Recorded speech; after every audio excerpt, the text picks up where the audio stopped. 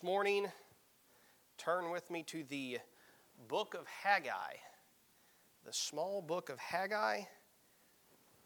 Only 2 chapters, it's easy to miss, toward the back of the Old Testament. It's right after Zephaniah, Zephaniah and right before Zechariah. And the book of Haggai, this is a story of God's people who were focused on their own satisfaction, and because of that, they failed to flourish. And so I want to speak to you this morning on this subject, failing or flourishing. Failing or flourishing, and sort of examining from Haggai chapter 1, and we'll work our way through this chapter, some of the priorities that we need to get straight in our life. I think this is a message this morning really for Christians in America, and then not just for Christians in America, but we need to make this more personal, bring it down to our own lives. I think this is for us this morning. I think this is for our families, for our church. We'll see that as we go through here this morning, but in this sort of sea of prophetic books at this point in Scripture, they continue to kind of focus on the disobedience of God's people. Over and over again, God's people were disobeying Him. And every time the man of God would come and warn the people of God, you're disobeying God, you need to repent, you need to turn back to God, the people of Israel kind of brushed off that admonition and would continue on in their sin. And so they're kind of almost depressing books to read through as you see the sin of God's people at that point as you go through it. But the book of Haggai, this prophet, it stands out as an encouraging light in the midst of kind of those dark messages of this time in Israel's history. And it's an encouraging light, and it shows us an example of what happens when God's people listen to God's word and then they do what God's word says. And so there's an encouraging message for us in this book this morning.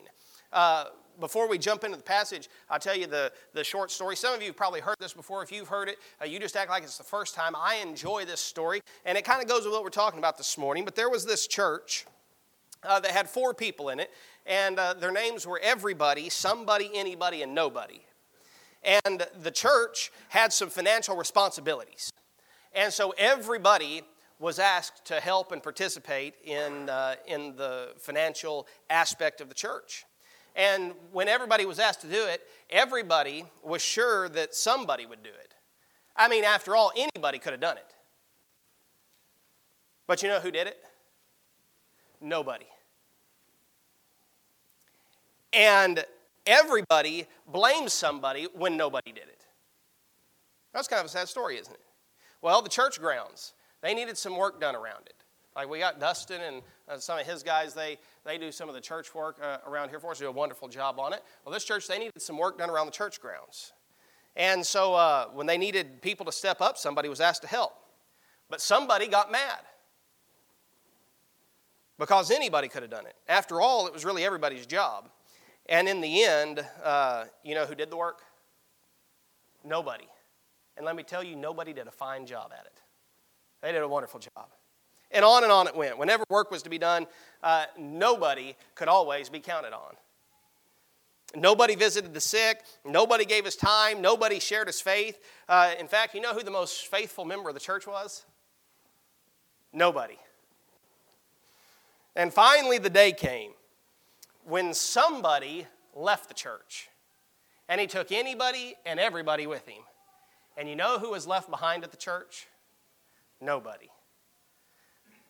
Anybody, everybody, somebody, and nobody, they had their priorities out of order. They were pointing the fingers, and they were shifting the blame to everybody else. They weren't doing the work of God. That's kind of what was taking place here in the book of Haggai.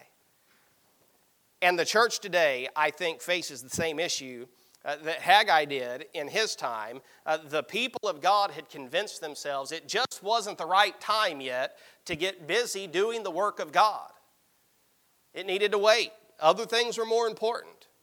And so they put off work on God's house to focus on their own lives, on their own homes, on their own wants, on their own needs, on their own desires.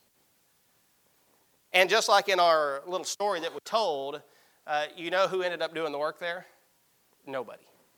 Nobody did the work. And so it's a story of God's people, and it's really kind of the story we see all throughout Scripture. We see the story kind of told over and over and over again. And God's designed the world to work in a specific way. And when His creation, when we choose to disobey God by sinning, and we don't do what He's called us to do, what He's created us to do, we fail to flourish in our lives because of it. So this morning I want to ask you the question, are you failing or are you flourishing in life? Is our church failing or flourishing? In your home, are you failing or flourishing? In our nation, are we failing or flourishing? I think we'll see some connections to this all throughout this morning. But the context and the background of this book, I always kind of like to know, how does this book plug in? What was going on? What was the background of what's happening here? Well, I've got a little timeline to kind of show you that I think this helps it get it solidified in our mind what's happening at this point. But Haggai is one of the shortest books in the Bible. This is one of the minor prophets. What is a minor prophet? Well, they weren't as important as the major prophets. No, that's not what it means. It just means that it was a short book. You have the major prophets at the beginning. There was all the big books, Isaiah, Jeremiah, books like that. Then you have the small books. This book, 2 chapters. This was a collection of a few messages that Haggai was given by God to preach to the people of God. This book takes place over about the span of 3.5 months. Not a very long period of time that this book covers. But it is incredibly detailed in its dates. And because of that, we can really figure out where this book fits into history. And Haggai's burning desire at this point was to stir the people of God out of sort of the apathy that they were in, the lethargy that they were in, the materialism that had overtaken them. I think that's a big problem in Western Christianity today, is many times we get so consumed with things and stuff and materialism that we neglect the things of God. And that's what had happened here.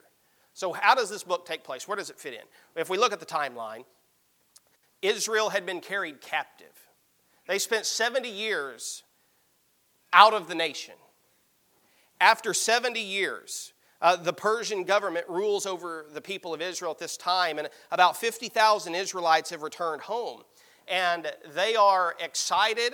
There is energy. There is zeal. There's urgent concern that the temple is immediately rebuilt. And so you can see here where King Cyrus decrees that the Jews can return to Judah. A man by the name of Zerubbabel, we'll look at him some this morning and see him. They begin work. The temple altar and the foundation of the temple is laid in 536 BC. And then do you notice what it says next? Temple construction is stopped. And you see those dates, 535 to 520. For 16 years, what happens? Absolutely nothing. That faithful member of the church we talked about a few minutes ago, nobody was very faithful at this point in Israel's history. Nothing is taking place. Now the foundation's been laid, but then everything comes to a screeching halt. Ezra tells us that they attacked the building of the foundation very quickly. They rebuild it. There is that excitement. There's that energy. There's that zeal. There's that fervor. They've come out of captivity. They're excited. They're renewed. We just came out of our Renew conference having a week of revival services. And some of you were excited about some of those things. And at the end of the building of the foundation, they throw a great party. And many of the older Jews, they stand back and they look because this temple is finally being rebuilt. And they remember what the former temple was like. And so they are shedding tears and they're crying for joy over this. I think it's possible, you can read in Haggai chapter 2, I think that it's possible that Haggai might have been, we don't know really very much about this man at all. But I think some of the things he says in chapter 2 might indicate that he was present before they went into captivity. And so maybe Haggai remembers what the temple was like. And so I think he might have been present when the foundation was laid. And he may have been one of those who was crying for joy to see the temple of God resumed. And it's a very moving moment. But you know, it doesn't take very long in our lives for our zeal, for our excitement to kind of cool off. We can be excited. You know, we can come out of a Renew conference. We've heard great preaching for 4 or 5 nights in a row. Our hearts have been stirred. We're ready to do something for God. But then it doesn't take long to kind of cool off, to fall away, to say, you know what, there's other things that are important. I need to be working on those things. That week was good, but I can't be that involved all the time, so I need to cool down a little bit. And especially, it's easy for that to happen when opposition begins to come against us. Because when you get excited, when you get renewed, when there's a fervor about what God is going to do, I can tell you that there's going to be opposition to that. And that's what happens right here. The construction stops because their neighbors, the Samaritans, they don't like seeing what's going on, and so they begin to slow down what's happening. You can read in the book of Ezra what happens here and how they go to the king, and everything just kind of progress halts. There was some opposition, and so they stop. And one day turned into a week, and it turned into a month, and it turned into a year. And before long, it's been 16 years, and nothing's happened. And in that period of time, they've gotten very busy with their own lives and their own things and their own priorities. And the things of God began to slip away. And that's one of the things that's so dangerous when we miss church. I saw somebody post this on Facebook. One of the dangers of missing church is that eventually you don't miss it anymore. When we begin to slip away from God, it's on our mind. Yeah, well, I got to get back to that. That needs to be important. But then this comes up and that comes up and all these other things begin to happen. And before long, we don't even realize how far we've slipped away. And that's what happened here. The temple lay unfinished for 16 years from 535 to 520. A man by the name of Haggai. Prophet by the name of Zechariah. His book is right next door to this. They're prophesying at the same time. They're preaching at the same time. And they brought God's message to a man by the name of Zerubbabel that we talked about. A man by the name of Joshua. Because of all the dating, we know that this first message that we'll look at as we go to verse number 1, this was preached by the prophet Haggai on September 1st of 520 BC. Look with me there in Haggai chapter 1, verse number 1. In the second year of Darius the king, in the 6th month, and the first day of the month, came the word of the Lord by Haggai the prophet unto Zerubbabel the son of Shealtiel, governor of Judah, and to Joshua the son of Josedek the high priest, saying. Now we know that this is not just Haggai's message. What is he preaching? The word of the Lord came to Haggai. So he's preaching God's message. And then verse number 2. Thus speaketh the Lord of hosts, saying. This people say, referring to God's people, the people of Israel, this remnant, this 50,000 that is returned. This people say the time has not come, the time that the Lord's house should be built. Then came the word of the Lord by Haggai the prophet, saying, Is it time for you, O ye, to dwell in your sealed houses, and this house lie waste? Now therefore, thus saith the Lord of hosts, consider your ways. That's an important phrase to note there. We'll see that several times in this short book. Ye have sown much and bring in little. Ye eat, but have not enough. Ye drink, but ye are not filled with drink. Ye clothe ye, but there is none warm. And he that earneth wages to put it in a bag with holes. Thus saith the Lord of hosts, consider your ways. Go up the mountain and bring wood and build the house. And I will take pleasure in it, and I will be glorified, saith the Lord. Ye looked for much, and lo, it came to little. And when you brought it home, I did blow upon it. Why, saith the Lord of hosts? Because of mine house that is waste, and ye run every man unto his own house. Therefore the heaven over you is stayed from dew, and the earth is stayed from her fruits. Failing or flourishing? Let's pray and we'll get into the heart of the message. Lord, we thank you for this opportunity to gather this morning as your people around your word. Lord, we ask that you would open our ears, open our hearts, open our eyes, allow what we see this morning in the pages of your word to stir us and to change us. Cause us to leave different because we came. Lord, I pray that we would look at this message that you had for your people in Haggai's day, and that we would take it and we would learn from it this morning, Lord. I pray that you would help us to prioritize serving you above everything else in life. We pray that you'd fill us with your strength and with your power. Allow us to say only what you would have us to say this morning. In Jesus' name, amen. First thing I want you to see this morning, we'll spend most of our time, I've got three things I want you to notice out of this passage, and we'll spend most of our time on this first one, and that is God's challenge to these people. God's challenge to them was about some of their misplaced priorities. Their excuse for not building the temple, what was it? They said, well, it's just not the right time. And that excuse, Haggai, through God's word, is going to kind of just lay bare this excuse. It's going to peel the skin off of that lie. I've heard it said that an excuse is just a skin that has a lie stuffed inside of it. And so the people are making excuses why God's house was neglected. But what was the truth? The truth was that these people have become self-centered. They've become self-absorbed. Does that sound much like the society that we live in? A self-absorbed, self-centered society. Even in Western Christianity, that's very much true. And they've forgotten about the priority of doing the work of God, and so they give the excuse, it's just not the right time. But even though it wasn't the right time to move forward with building God's house, it was time for them to move forward with building their homes, with their lives, with their businesses, with their priorities. It just wasn't time to do God's work. You see, when they show back up, the temple's gone, the cities are destroyed, and so they've got to rebuild everything kind of from the ground up. Now, was it important that they had homes? Yeah. Was it important that they had business? Yes.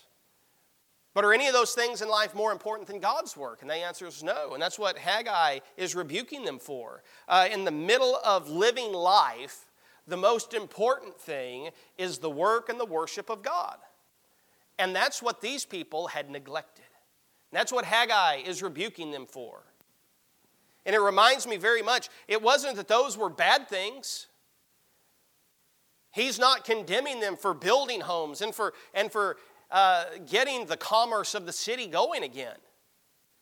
He's condemning them because they ended up prioritizing that way above serving God. For 16 years, God's work sat alone. And it's got a very striking similarity to when Jesus went to the home of Lazarus, Martha, and Mary. You remember that story? He showed up to have dinner with them one night. And these were some very dear friends of Jesus. And while he's there, Martha she's absorbed with trying to make sure that the dinner gets put on, that everything is just right for the Lord. I mean, it's important. Jesus was in their home for dinner. I mean, if Jesus showed up at your house, you'd probably want to do all of those things as well. And so she's very busy doing all of these other things. And while this is going on, she happens to notice Mary has disappeared. Mary's not in the kitchen helping. She's not peeling the potatoes. She's not doing any of the work. And so she looks around, where's Mary at? Well, Mary's sitting in there in the room, sitting at the feet of Jesus, listening to what Jesus has to say. And so Martha gets a little bit incensed by this, and so she speaks up to Jesus. She says, hey, Jesus, why don't you rebuke my sister for not helping? Look at all these things that need to be done. Were any of the things that Martha was doing, were they bad things that she was absorbed with? No. They were good things. But instead of Jesus rebuking Mary, who does Jesus rebuke? He rebukes Martha. And he says, Martha, Martha, he says, you're troubled and cumbered about with much care and much serving. He says, look, Mary has chosen the best part. Wow, that's not what Martha was expecting. She was doing good things. She just wants her sister to get involved and help. And she says, look, I'm not always going to be here. She's chosen to come sit at my feet and to listen to what I have to say. She's chosen the best thing. Sometimes God's people can get consumed with putting good things above the best thing. And that's what had happened in Haggai's day. And that can happen in our day. That can happen in my life. It can happen in your life. We forget about the worship of God. And so here comes the voice of the prophet Haggai. In verse number 2, he says, this people say the time has not come that the Lord's house should be built. And they were guilty of making excuses. We ever been guilty of making excuses? Yeah. I'll get around to it. That may be where some of us are right now. We're making excuses in life. Well, I want to be involved. I want to serve God. I want to do something for God, but it's just not the right time yet. I'm going to get around to that when this happens and that happens and everything in my life lines up. Then I'm going to serve God. Then I'll get involved. Then I'll do what He wants me to do. But it's just not the right time right now. I don't know. That's kind of code sometimes for, I have better things to do. I have better things to do with my time. Yeah, that's important and all, but let me tell you what's going on in my life. Let me tell you what's happening for me. This is going on in my business. This is going on in my personal life. And so Haggai is rebuking the people for their selfish indifference and their negligence because they built their own houses while refusing to rebuild the house of the Lord. And the prophet warns them to take very careful thought about their priorities. He says, consider your ways. And he then reveals to them why the house of the Lord is still sitting there in ruins. He says it's because you're centered on your own homes, on your own wants, on your own needs, on your own desires, instead of God's wants and God's needs and God's desires. And we can be very guilty of that in our life too. Sometimes we get our priorities mixed up and out of order. Other things becoming more important to us. Reminds me, I heard the story the other day. Dustin was out deer hunting with a group of his friends, and they'd gone off in pairs of twos for the day. You didn't know I was going to tell this story about you, did you, Dustin? Yeah, they went off in pairs of twos the other day to hunt. And the end of the evening, Dustin showed back up without his buddy Harry that he'd gone to hunt with in the day. Dustin shows up. Instead of with Harry, he's got an 8-point buck. That's pretty impressive. Wasn't it, Dustin? He shows up with his 8-point buck. And everybody else in the group, they looked at Dustin and they said, Dustin, where's Harry at? He said, well, I got this deer. We were coming back, dragging it out. Harry had a stroke or something. He's 2 miles back down in the woods. I said, Dustin, you left Harry back there with a medical emergency and drug this big buck all the way back up here. He said, yeah. He said, I didn't figure Harry was in any danger of being stolen. Dustin had his priorities right where they needed to be. You got to get that buck back. We got to save that meat. No, I don't think that actually happened. He did go deer hunting this week and only saw a squirrel. So let's pray for Dustin that he'll find that 8-point buck. Sometimes we get our priorities upside down, and sometimes we don't see the danger of that happening, especially in the beginning. But over time, it becomes a problem, and our focus drifts away from God. And so Haggai says in verse number 4, look at it again. He says, is it time for you, O ye, to dwell in your sealed houses, and this house lie waste? Now therefore, thus saith the Lord of hosts, consider your ways. That term sealed house, that refers to the luxurious paneling that would have adorned the houses. It wasn't time to build the Lord's house, but what were they spending their energy? They were spending their resources on building up really nice homes for themselves.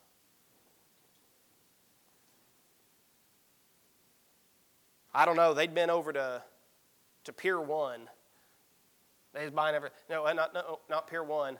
That one didn't get anybody riled up. They was over at Hobby Lobby. They were over at Hobby Lobby getting all the stuff out of there to fix their homes up and make it look nice. They'd been watching that Fixer Upper show with Chip and Joanna Gaines. They were focused on that. God's house is over here. Nothing's happening to it. And Haggai wasn't condemning them again for their comfortable living. It's okay to have a nice house. It's okay to have those things, but not at the expense of putting off the things of God.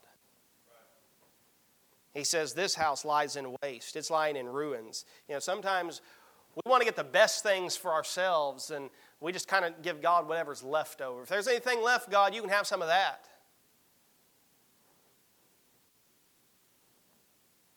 And the Israelite people, they have an obedience issue. They have a behavior issue. But I really don't think that the biggest thing that Haggai wants to see corrected in their lives is just their behavior, because we can change our behavior, can't we? There was a deeper problem that was going on. It was in here, in their heart. There was a heart issue that needed to be corrected, because when we don't love God the way that we're supposed to love God, our behavior reflects that. So you can try to modify your behavior, and you can do some of the right things on the outside, but if on the inside you still don't love God the way that you're supposed to, we haven't really got to the root of the issue, and we haven't fixed what the problem is. And so that's what Haggai wants to see. He wants to see their hearts warmed back toward God. That's what revival is. That's what renewal is. It's not about behavior modification. It's about getting our hearts warmed up and on fire for the Lord again. That's what Haggai wants. And when they returned from that Babylonian captivity, that's where they were. I mean, they're praising the Lord. Hey, we're coming back to the homeland. Let's get busy. Let's build the foundation. Let's get the temple going. They were excited, and they went to work, and things are happening fast until that opposition began.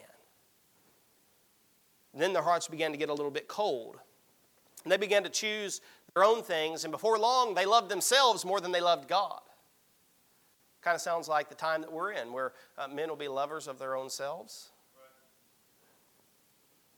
Are we failing or flourishing? Because they chose to love themselves rather than loving God the way that they should, and because His house sat in ruins, they began to fail in their lives.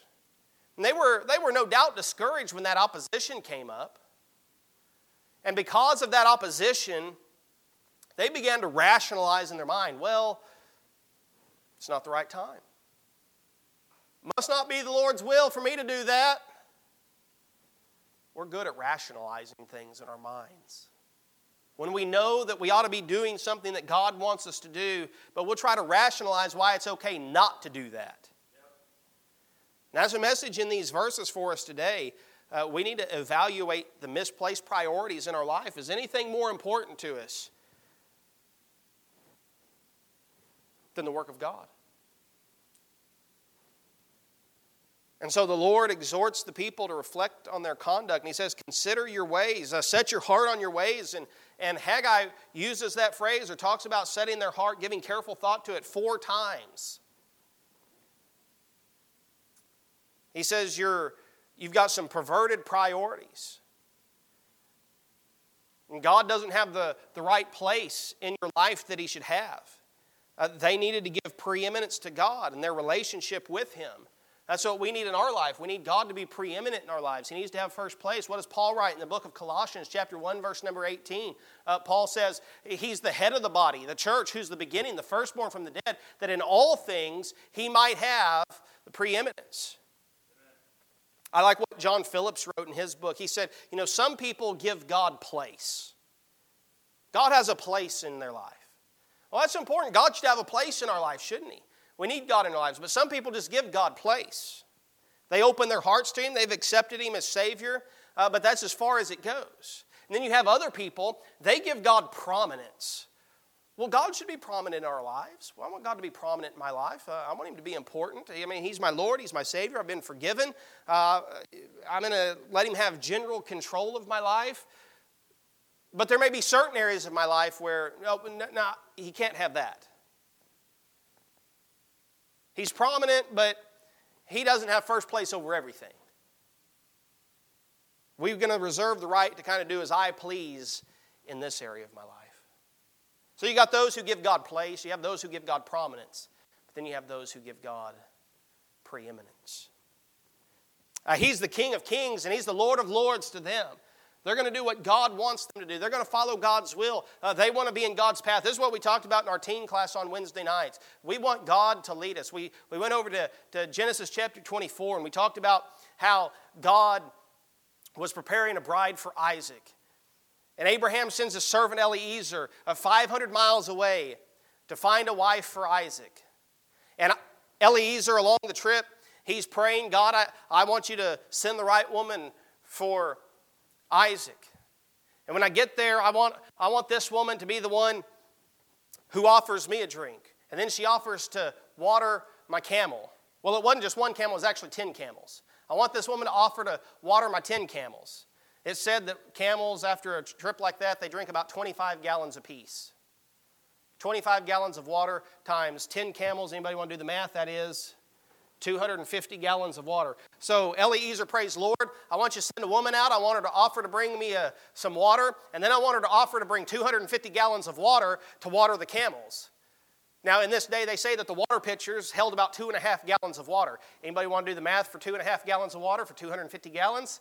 It had been about 100 trips. Lord, send a woman for Isaac. Let her bring me a drink of water. Let her offer to bring 250 gallons of water for the camels, so she'll make 100 trips back and forth. And God, if that woman shows up, I'll know that that's the bride for Isaac. And the Bible tells us that before Eliezer had even finished saying all of this and praying it to God, here comes Rebekah out, and she says, hey, you look like you might be thirsty. Can I get you a drink? You know what, man, your camels look kind of parched. Can I bring them some water? And Eliezer stops and he has to reflect, has God already answered my prayer? And so as he's recounting this entire event, he says this. He says, I being in the way, the Lord led me. When we get in the way, we want to get in God's way. Now some of you get in God's way. Well, we don't need to get in God's way. We need to get in God's way, the path. Instead of being a stumbling block, we need to get in the path. The steps of a good man are ordered by the Lord. We want God to lead us. We want God to guide us. We want God to direct us. That doesn't happen if we just give God place in our lives, if God just prominent. It's for those who say, God, you are preeminent above all and everything else. I want you to guide me, to lead me, and to direct me. The Apostle Paul said, set your affections on things above, not on things of the earth. The Apostle Paul said in Philippians chapter 2, verse 21, for all seek their own. That's the world system. We're seeking material things. We're seeking tangible things that we can touch. We're seeking our own desires, our own wants, our own needs, not the things which are Jesus Christ's. And then the prophet Haggai in verse number 6, look at what he says. It goes right with this message. He says, if you want God to do something, you got to put God in first place. But what are you doing? You've sown much and you bring in little. Ye eat, but ye have not enough. Ye drink, but ye are not filled with drink. Ye clothe ye, but there is none warm. And he that earneth wages to put it into a bag with holes. Thus saith the Lord of hosts, consider your ways. What is Haggai saying? He says, hey, people of God, you need to do some self-examination. Take a look on the inside. And the message of God is clear. When things start going wrong in your life, when pleasure doesn't seem to satisfy you, when your finances are faltering, when you're looking for enjoyment and pleasure everywhere else, you're not going to find it. Enjoyment is only found in God. Something we talked about to the teens just a few weeks ago. What was the message of the book of Ecclesiastes? It was written by King Solomon, the wisest man who ever lived. But what happened in his life? He allowed some pagans into his life. He married some women that God didn't have for him, and they turned his heart away from God. And he began to look for pleasure and enjoyment in all of these other areas of life. I mean, this is the wealthiest man on the face of the earth, and he's looking for pleasure. He's looking for enjoyment. He's looking for satisfaction everywhere. And this wealthiest, wisest man that's lived stands around. You know what Solomon's message was? He says, vanity of vanities, all is vanity. And when you get to the end of the book of Ecclesiastes, he leaves young people with this message. He says, remember now thy Creator in the days of thy youth, when the evil days draw nigh.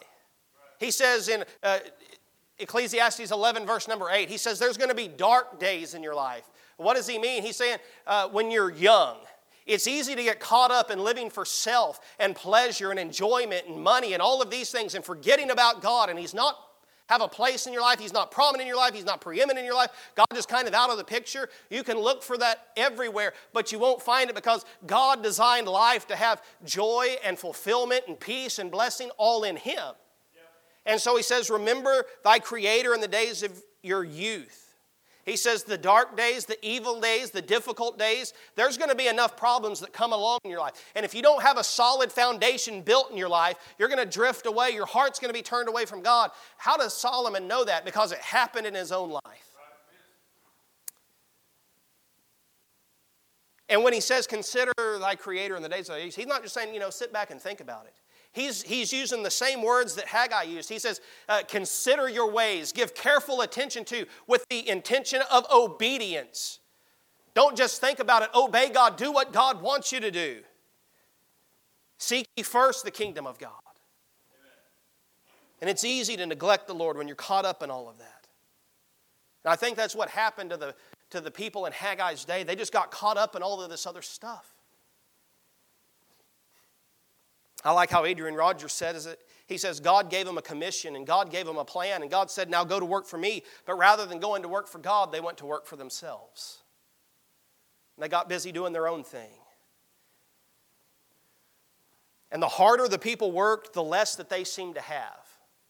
Now, this isn't some version of prosperity gospel where, if you scratch God's back, He'll scratch your back. No, there's just sort of an economic principle that runs throughout the Scripture that if we're stingy toward God, He's stingy toward us. We can't have the blessings of God. We can't expect God to be neglected in the spiritual realm and then bless us in our secular realm. It just doesn't work that way. There were some consequences to the sin of the Israelites. The prophet Isaiah, he said in Isaiah chapter 59, verse number 2, he said, your iniquities have separated between you and your God. Your sins have hid His face from you, that He will not hear. What's the message? Sin builds barriers between you and God. It's hard for the blessings of God to fall on your life when there's sin involved. And all of our behavior has consequences, but sin has serious consequences to it. And it's starting to happen to the people of Haggai's day. Notice in verse number 6, notice that there was inflation. Any of you heard of anything about inflation recently in the country? Notice this, he that earneth wages to put it into a bag with holes. Not only was there inflation, there was a slowdown in productivity. The gross national product was down. Verse number 9, you looked for much, and lo, it came to little. And when you brought it home, I did blow upon it. What is God saying? He says, you were expecting a lot, and you got a little. And even what you brought home, I saw to it that it didn't last. I blew on it, and it went away. I didn't want it to last. Verse number 10, God says, don't blame a drought, don't blame this, don't blame that. I'm the reason all this is happening. Therefore, the heaven over you is stayed from dew, and the earth is stayed from her fruit. God says, I'm going to put a blight on the harvest. You're going to neglect me. You're going to push me away. You're going to put other priorities in your life ahead of me. There's going to be some consequences. Warren Wiersbe, he said, they sowed abundantly and reaped a meager harvest. When they ate and drank, they weren't filled or satisfied. Their clothing didn't keep them warm. Their income didn't cover their expenses. As supplies became scarcer, prices got higher, and a shopper might as well carried his wealth in a wallet filled with holes. Well, that sounds a lot like our nation that we live in, doesn't it? We put other things in front of God. Western Christianity has. Maybe the reason that America's going through some of the things that it's going through is because God's people here haven't been doing God's business. What we have doesn't go as far as it did. That's why we need renewal. That's why we need revival. We need our hearts warmed back to doing something for God and get our priorities in order.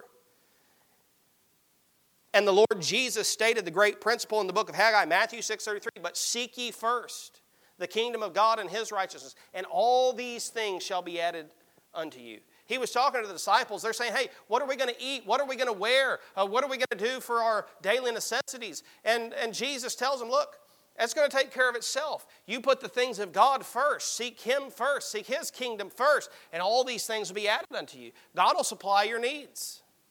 That's what Paul wrote in the book of Philippians. But my God shall supply all your needs. And when God is first in our lives, all the other things take care of themselves. It's a very simple message. Sometimes the simple things are what we miss. Now, very quickly, I told you we were spending all of our time on that first point. Let me give you the last two very quickly. Here's God's command. His challenge was, you've got some misplaced priorities. Then He has a command. He says, return to serving. Look at verse number 8. The solution's simple. There's only 3 things they need to do. Go up the mountain, bring wood, and build the house. Get back to working for the Lord. Other things, put that behind. Put God number 1. Get back to the plain hard work. And that's what we need to do in our lives. Roll up our sleeves and let's get busy serving the Lord. It's got to be important to us that we're not missing services at church. It's got to be important to us that we're looking for ways to serve Him inside these 4 walls and outside these 4 walls. Christianity, it's not a spectator sport. Haggai's telling these people you can't sit on the sidelines. You got to get busy. You got to get involved. You got to do something for the Lord. Show him that you mean business. Don't sit on the sidelines and wait for that person we talked about in the beginning, somebody. Don't wait for somebody to do it. You get involved and you do it. And he says, build the house. God delights in the obedient service of his people. That's what he wanted to do. Obey and serve. And he wanted all of them to do it. It shouldn't just be a few. The work of the church should be shared. There shouldn't be 4 or 5 or 6 people in a church that has to do everything. Every single one of us, if you're a member of Liberty Baptist Church, you've been called to serve. Don't just sit in a seat. Get involved. Ask, what can I do? How can I help? What can I do to advance the work of God? Can I teach a Sunday school class? Can I help in the kids' ministry? Can I help with the grounds work? Can I help clean? What can I do? Can I help in the sound booth? We always trying to get people in the sound booth. What can I do? Can I serve in the music ministry? Can I help in the nursery? What can I do? It's not a spectator sport. It's not just, a few people that should be involved in it. It should be the load that is shared by everybody that calls this their home church. And praise the Lord for those in our church that have a passion to work. But we're saved to serve. And so if you've cooled off from service, if you find yourself that, man, I'm not in church as much as I was. I'm not serving as much as I was. Warm your heart back up to God. Get back involved. And then lastly, notice the people's response. God gives them the challenge. Hey, get back to work. Well, here's their response. They obeyed. Verse number 12. Then Zerubbabel, the son of Shealtiel, and Joshua, the son of Josedek, the high priest, with all the remnant of the people, obeyed the voice of the Lord their God and the words of Haggai the prophet as the Lord their God had sent him, and the people did fear before the Lord. So in response to God's words being preached, the people of Israel repented. Hey, in these other books around us, the prophet of God preaches to them, but they don't change. That's the blessing of the book of Haggai. They repented. They completely changed. And it wasn't just their behavior like we talked about earlier. It wasn't behavior modification. They completely reoriented themselves around the nature and the character of God. And they repented and they got revived and they got renewed and they got busy and they went to work for the Lord. And when God speaks to us through His Word, you know what? There's only one acceptable response to it. That's to do what we see God's told us to do. You don't sit back and bargain, negotiate. Well, I do know that I should be doing more, and yeah, I probably should this and that, but, it's just not the right time. I got more important things to do. No, when you see it in God's Word, the only acceptable response is to do what God says we should do. And notice what happens when the people get back to obeying God. Look at verse 13. Then spake Haggai, the Lord's messenger, in the Lord's message unto the people, saying, I am with you, saith the Lord. When they began to obey God, they experienced God's presence. Now, isn't that what we want in our church? Isn't that what you want in your life? Isn't that what we want in our country? Don't we want God's presence? There's nothing more important than God saying, I am with you. We sung that song a couple weeks ago at church. Our God will go before us from the book of Exodus, where Moses says to God, hey, if you're not going with us, I don't want to go. God's presence, that means everything. If we're going without God's presence in our lives, in our church, in our homes, in our country, we're on the wrong track. So they began to experience God's presence when they got their priorities right. And when they began obeying, they felt a right and a renewed relationship with God. And so the lesson is very clear here. Obey first, and then experience God's presence. Obey first, and then experience God's presence. And then notice with me the result of everything in verse number 14.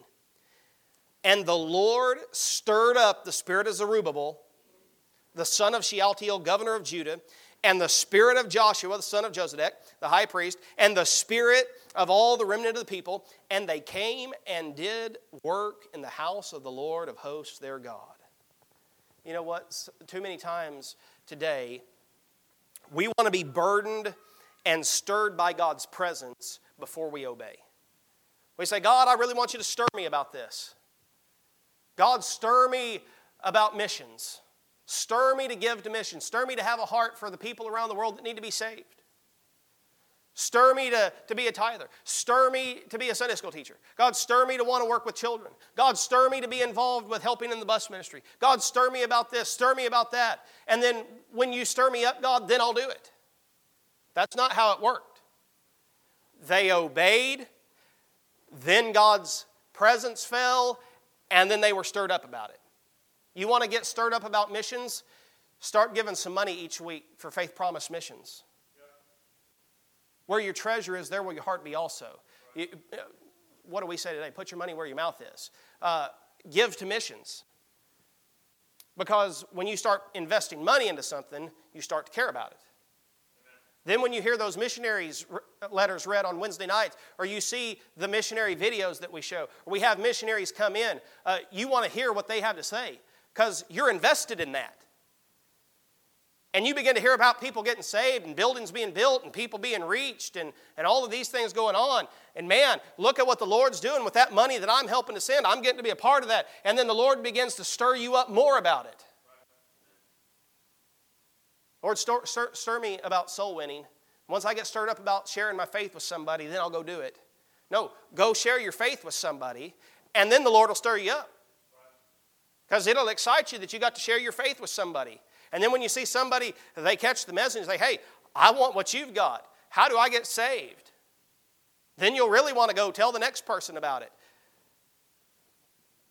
I'd like to be involved with the bus ministry, but I'm just not stirred up about that. Go pick up some kids that have no other way to come to church and bring them. See them get saved. See them get baptized. See them start to grow and learn about Jesus.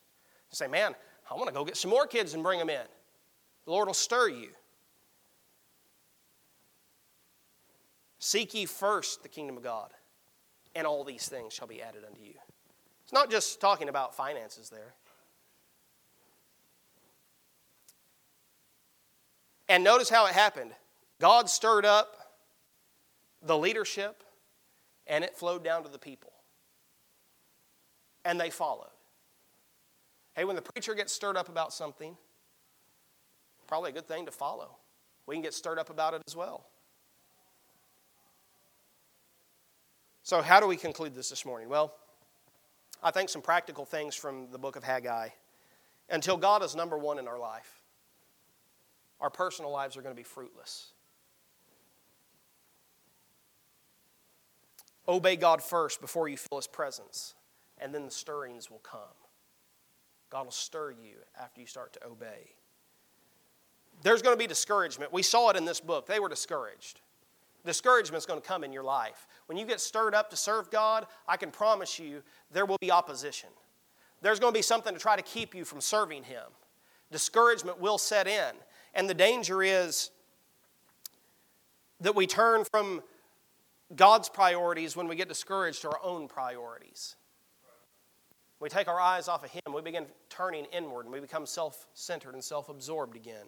We've got to watch that in our lives because the blessings of God will be removed from us when that happens. And if we've made that mistake, we need to rebuild our Christian lives and do exactly what the people of God here in Haggai's day did. What did they do? They repented. They turned back to God. They said, Lord, we realize we put ourselves ahead of you. You're number one again. We want your blessing. We want you to be in our lives. We want your presence. Forgive us, Lord. And then here's the last thing I think that we could take from that. Revival. We just came out of a revival meeting. Revival comes by doing right, not by feeling right. We don't live our lives based on feelings and emotions. Revival comes by doing right, not by feeling right. Obey God. Return to serving Him. Before you feel stirred, not because you feel stirred. One service can stir you up emotionally, but if there's not been that heart change, it's just going to fade away. You start obeying God, and then the stirrings will come. Return to serving, return to witnessing, return to relationships, return to giving. And the people of Israel, they went from failing in their lives to flourishing when they put the things of God back in first place. Are you failing in your life this morning, having some problems, drifting away? You can flourish. That's what God wants. Our nation, we can return back to God. We don't have to fail. we get our priorities back in the right place. Let's pray. God, thank you for this message from the book of Haggai this morning from the prophet. Lord, I pray that we take what we've heard this morning and allow it to change us. If we have any misplaced priorities in our lives, God, I pray that we would look at those this morning. If we've drifted from you any, if we're not as close to you as we once were, we're missing church more.